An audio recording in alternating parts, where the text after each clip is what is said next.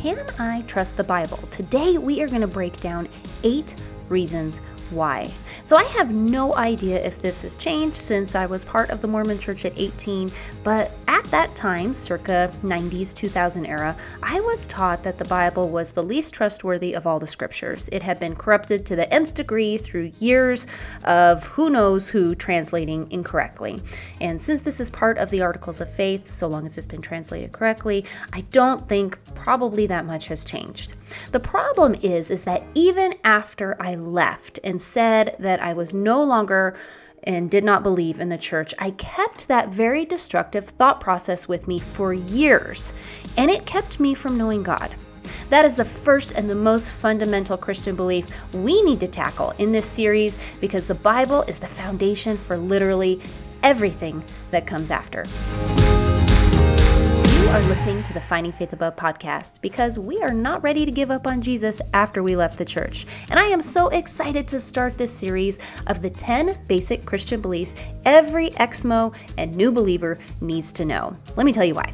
When I first left the Church of Jesus Christ of Latter-day Saints, the Mormon Church, and was just at that place of wanting to learn what other Christian faiths were all about, I was embarrassed. I remember sitting in a Christian Mothers of Preschoolers Bible study and not even saying a word because I didn't have any idea what they were talking about. I didn't know what a devotional was, why crosses are okay and not wrong, and why they never talked about Heavenly Mother or who even Paul was. I had no idea who Paul was. I didn't know what books were part of the Bible and what are part of the Book of Mormon, Pearl of Great Price, or Doctrine and Covenants. I knew I didn't want to be Mormon, but I had no idea how to be or what it was to be a Christian. Was I even a Christian? I didn't even know. I wanted someone to explain things to me like I was a child. Not condescending. I am a very capable woman, but I just wanted the very basics. How to believe as a Christian 101. I didn't even know where to look, and my fear and insecurities kept me lost for years. 20 years to be exact. So this series is all for you. Because you are hungry to know His peace. You want to know truth. You want to confidently show up to Bible studies ready to dive in without embarrassment. You want to know what it means to follow Christ, to know Him and to make Him known. We are diving into what the true gospel is as I have come to learn from Him, the beautiful people He has brought into my life, books, and above all, the good book, His Word, the Bible.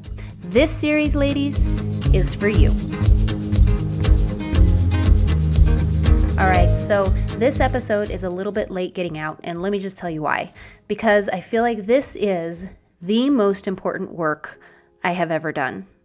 This is the whole reason why I started this podcast in the first place, is to help you to understand those basic Christian beliefs that were so dang confusing to me.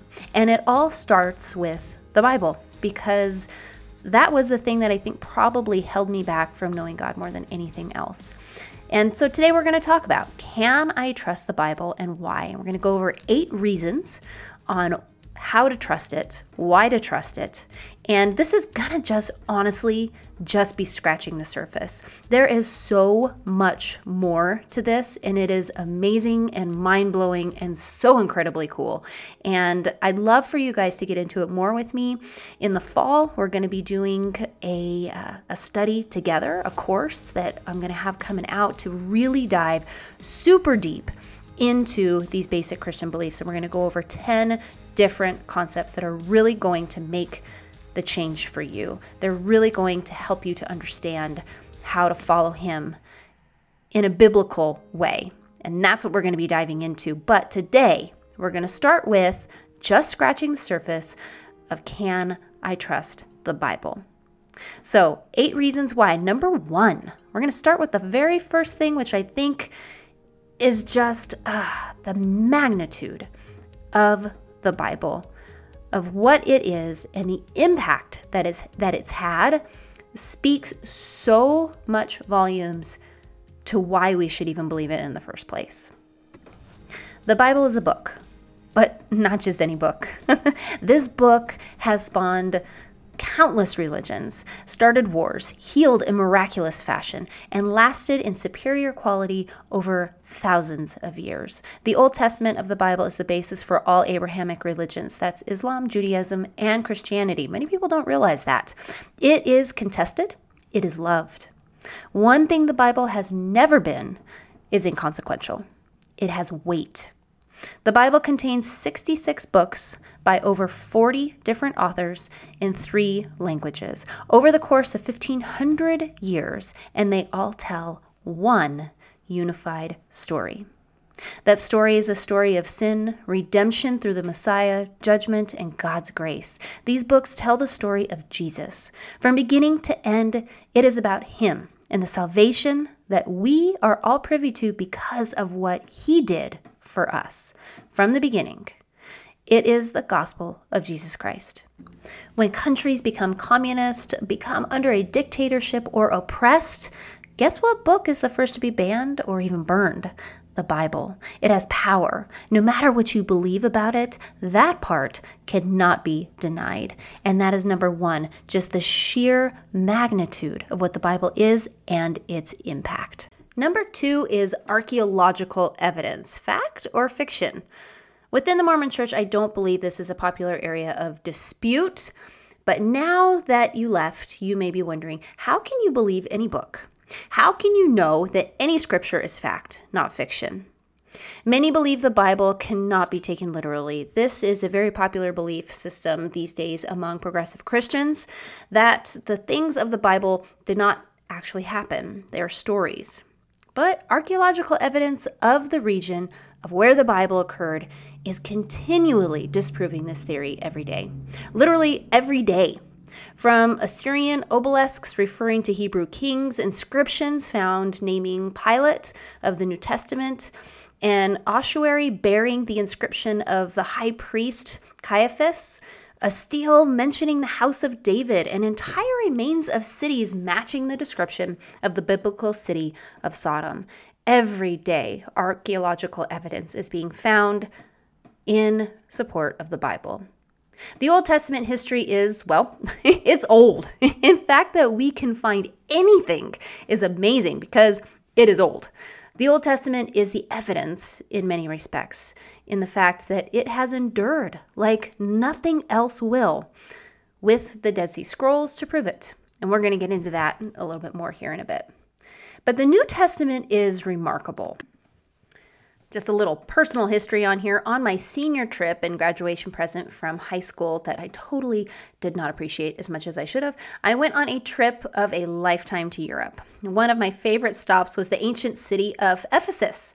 Being a rebellious teenager and someone who had not read the Bible, let alone know who Paul was, I had no idea that this was Ephesus, as in Ephesians, from the Bible. These places really exist. These places are real places. I walked the streets that Paul walked and didn't even know it. These people lived. Is it fact? The places are fact, and droves of very smart individuals who have dedicated their lives to the pursuit of archaeology would agree. Number 3 is prophecies. How is it one story? The Old Testament, being part of an array of religions, holds weight in its reliability. But the Bible is one story. And not all those Abrahamic religions hold that same theory, but if you really know it, you can see it all the way through. Once you know and understand Jesus, you can see how the whole Old Testament is preparing the world for Him. All the way to the first pages of Genesis, when Adam and Eve ate the apple and fell to sin. God covered them with skins, a sacrifice, the very first sacrifice, to cover their sin. Foreshadowing on the first couple pages, well, it's thick. In all, there are thousands of prophecies fulfilled with uncanny precision. There are 300 in the Old Testament written over hundreds of years that fulfilled in detail in the life, death, and resurrection of Jesus. The odds of that happening are less than 1 in 2,000 zeros. Is that by chance? I think not. From Jesus' lineage to Him riding into Jerusalem on a donkey, the Old Testament prophesied and the New Testament fulfilled. One of my favorite stories is the one from Luke that we looked at from Isaiah 61, and that is in last week's Wisdom Wednesday. Go back and listen to it. It's a really good one. See, they go together, the Old Testament and the New. They give truth when together. How do we know if what we have is what was originally written? We're going to dive into that a little bit more too, but this helps to know the reliability of the truth about Jesus, his life, and his teachings. But does it help us to know if we have an accurate copy of what was originally written? Had it been altered? That's going to be the next thing we look at. Number 4, what is a manuscript and is it reliable? So let's look at this. The printing press. The printing press, well, we're talking about a book right now that is, thousands of years old. Printing press is not. So what they did not have a printing press, but what they did have were scribes. And their job was to make copies with pristine, and I mean pristine care. These people knew this was the Word of God. At times in history, the process of copying was done to this extreme level. If the document became worn or had any potential of it being inaccurately read, it had to be copied, and the worn copy had to be destroyed. During the process, the scribes would count each word and letter on every single page. If a mistake was made, the whole thing had to be thrown out and started again.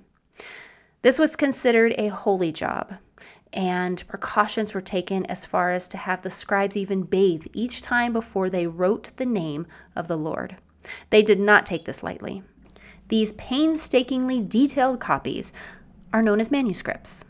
The process of analyzing these manuscripts or any ancient document is known as textual criticism. And just so you know, you can probably find someone in the field of textual criticism to back up just about any thought process on any of these things. But the criticism for the Bible, well, it's pretty profound. In total, there are over 24,000 manuscripts from all over the world, about 5,000 from the New Testament alone. To put that into comparison, there are no original manuscripts of any of the famous poet and playwright William Shakespeare. Did you know that? Did you know that, in fact, there is no hard evidence that he could even write a complete sentence? And due to fears of plays being stolen, plays were not copied or distributed in his time. But nobody debates his existence or his works from only the 1500s, despite evidence to show that his plays were most likely greatly adapted or altered. Did you guys know that? Probably the most accurately preserved ancient document, aside from the Bible, is Homer's works, the Iliad and the Odyssey. There are about 1,000 with about 300 manuscripts from the medieval times.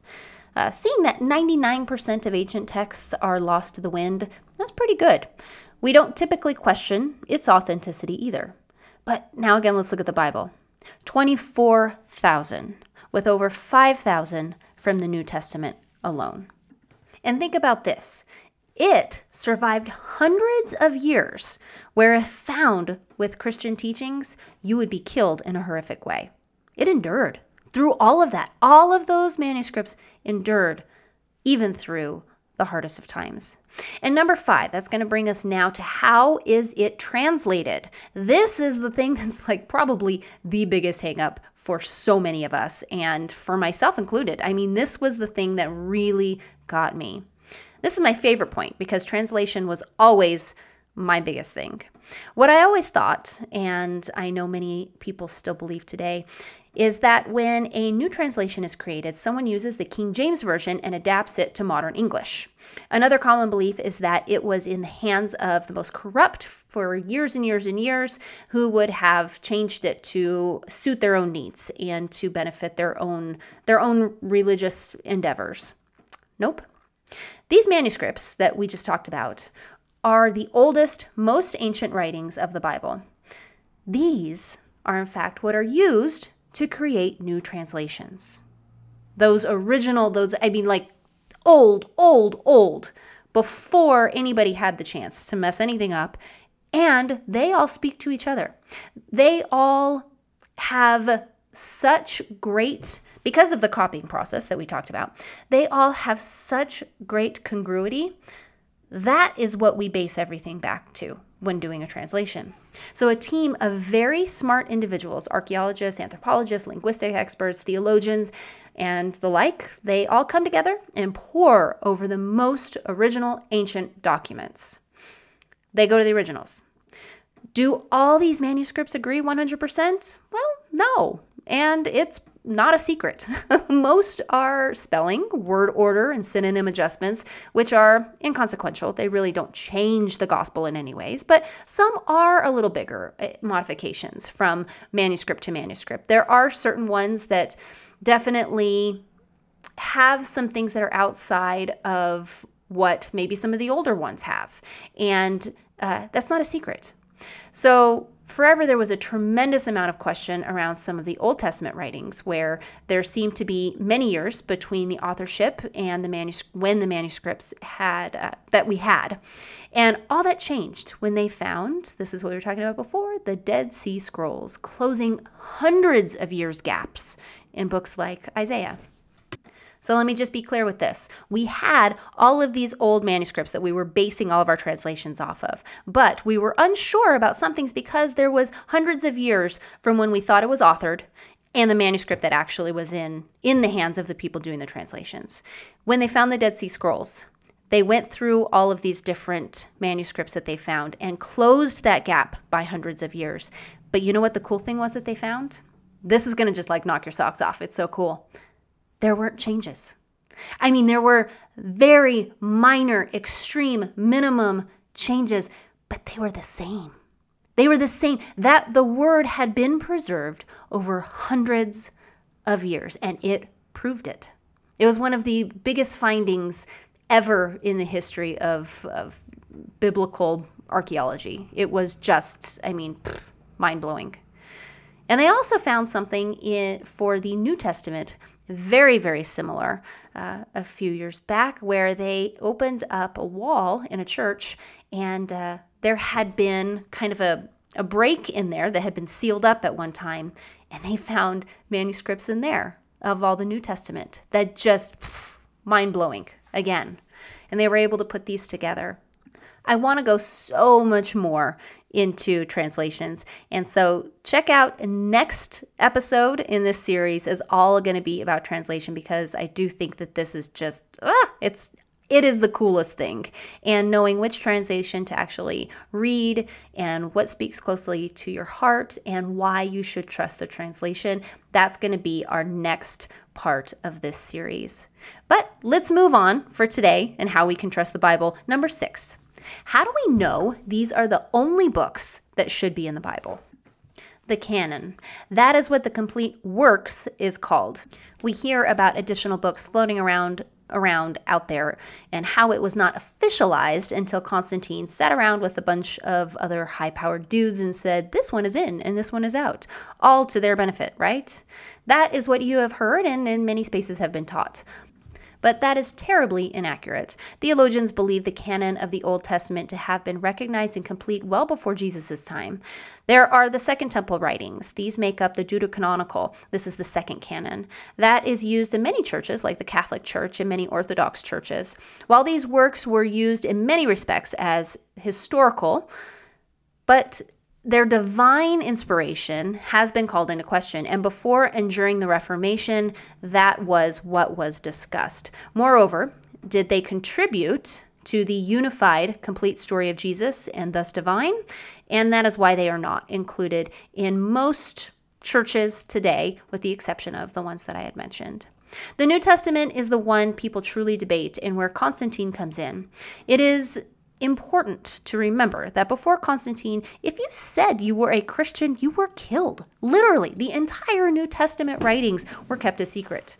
Among these house churches and the people that made up the early church and the body of Christ, there was uniformity and understanding as to what was Scripture. If it was written by an apostle or those that served underneath of an apostle, then they were regarded as such. And by the close of the first century, the canon of the New Testament was already accepted. When Constantine came into power and Christians were allowed to be public with their faith, Many things concerning Christianity were talked about and solidified.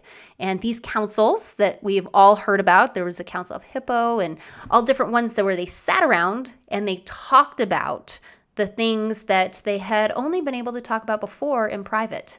And they were able to officialize and really debate, like things like the Trinity. They did talk about that. And the early church fathers really dove into these things that they felt very strongly about and that were so important in bringing that unified story of Christ together.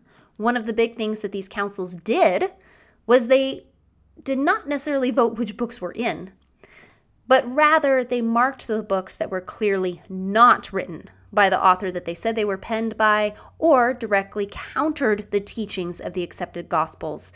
Those books they voted out. So for instance, the Gospel of Thomas was one such book.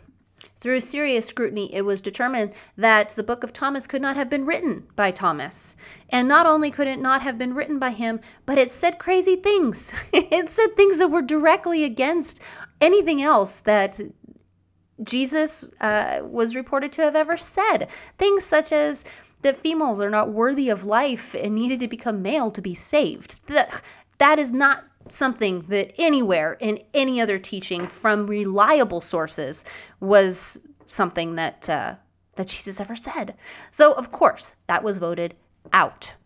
Many things were debated at these councils, but the only Christian books dated confidently to the first century are the ones that made up the New Testament and recognized by Christians as authoritative by the first century's end. Number 7, what does it say about itself? Who authored it?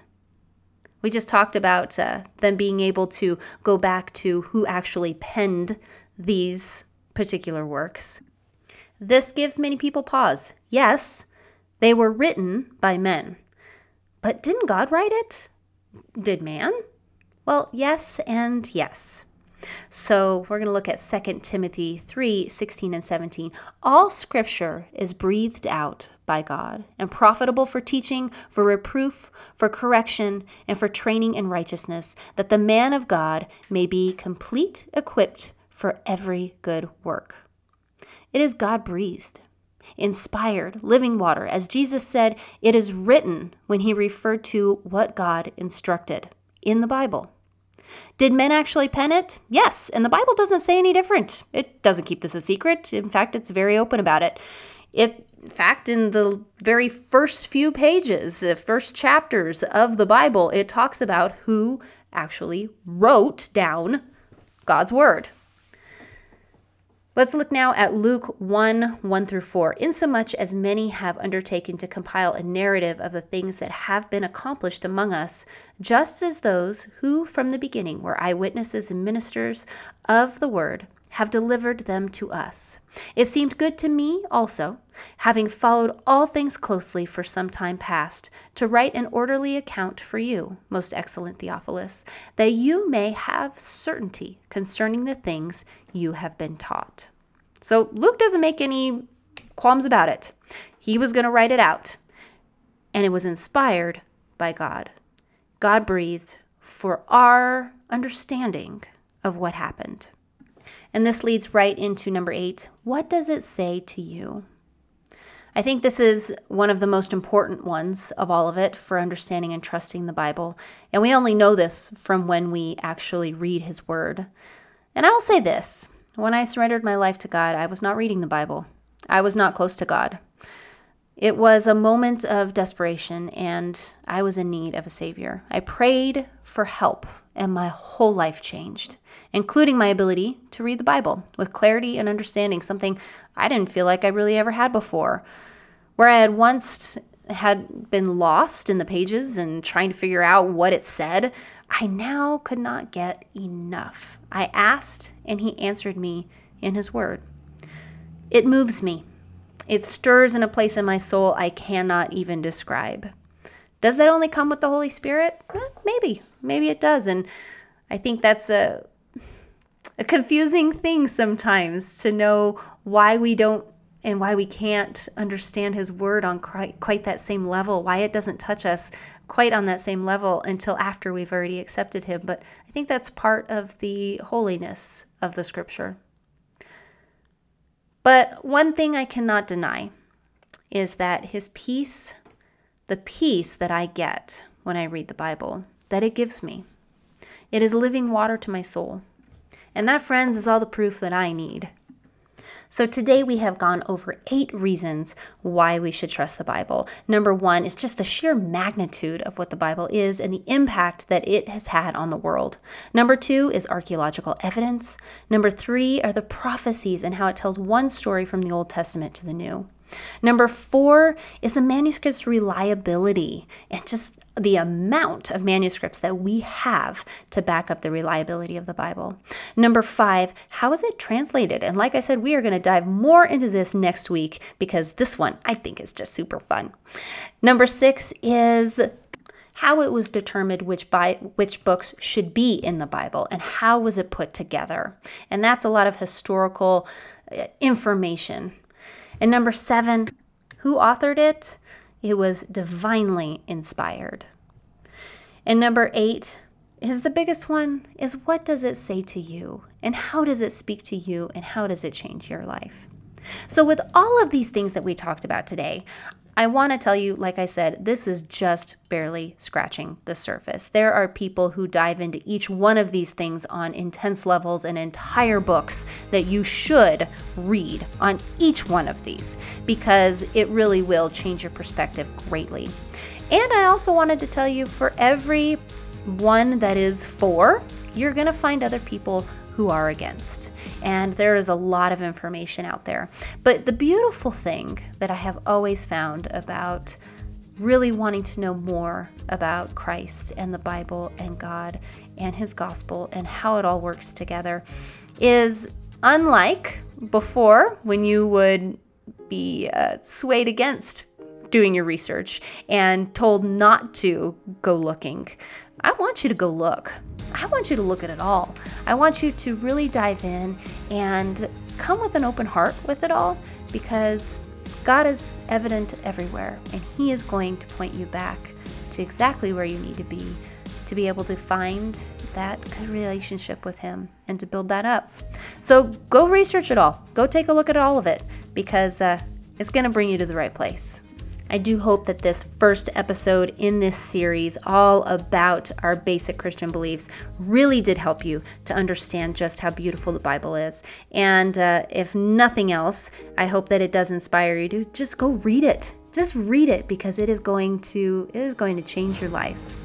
Now I want you to go straight to the show notes, and I want you to click on the very first link in the show notes that is going to take you to a page that is going to get you signed up to be told all about the cool launch party that we are having for when Christian Beliefs 101 debuts here in the fall, because we're going to go so much deeper into all of these things. And it's really just going to help you to build that faith, build that trust, and those first steps that we need to make in order to get closer to being that follower of Christ that we want to be.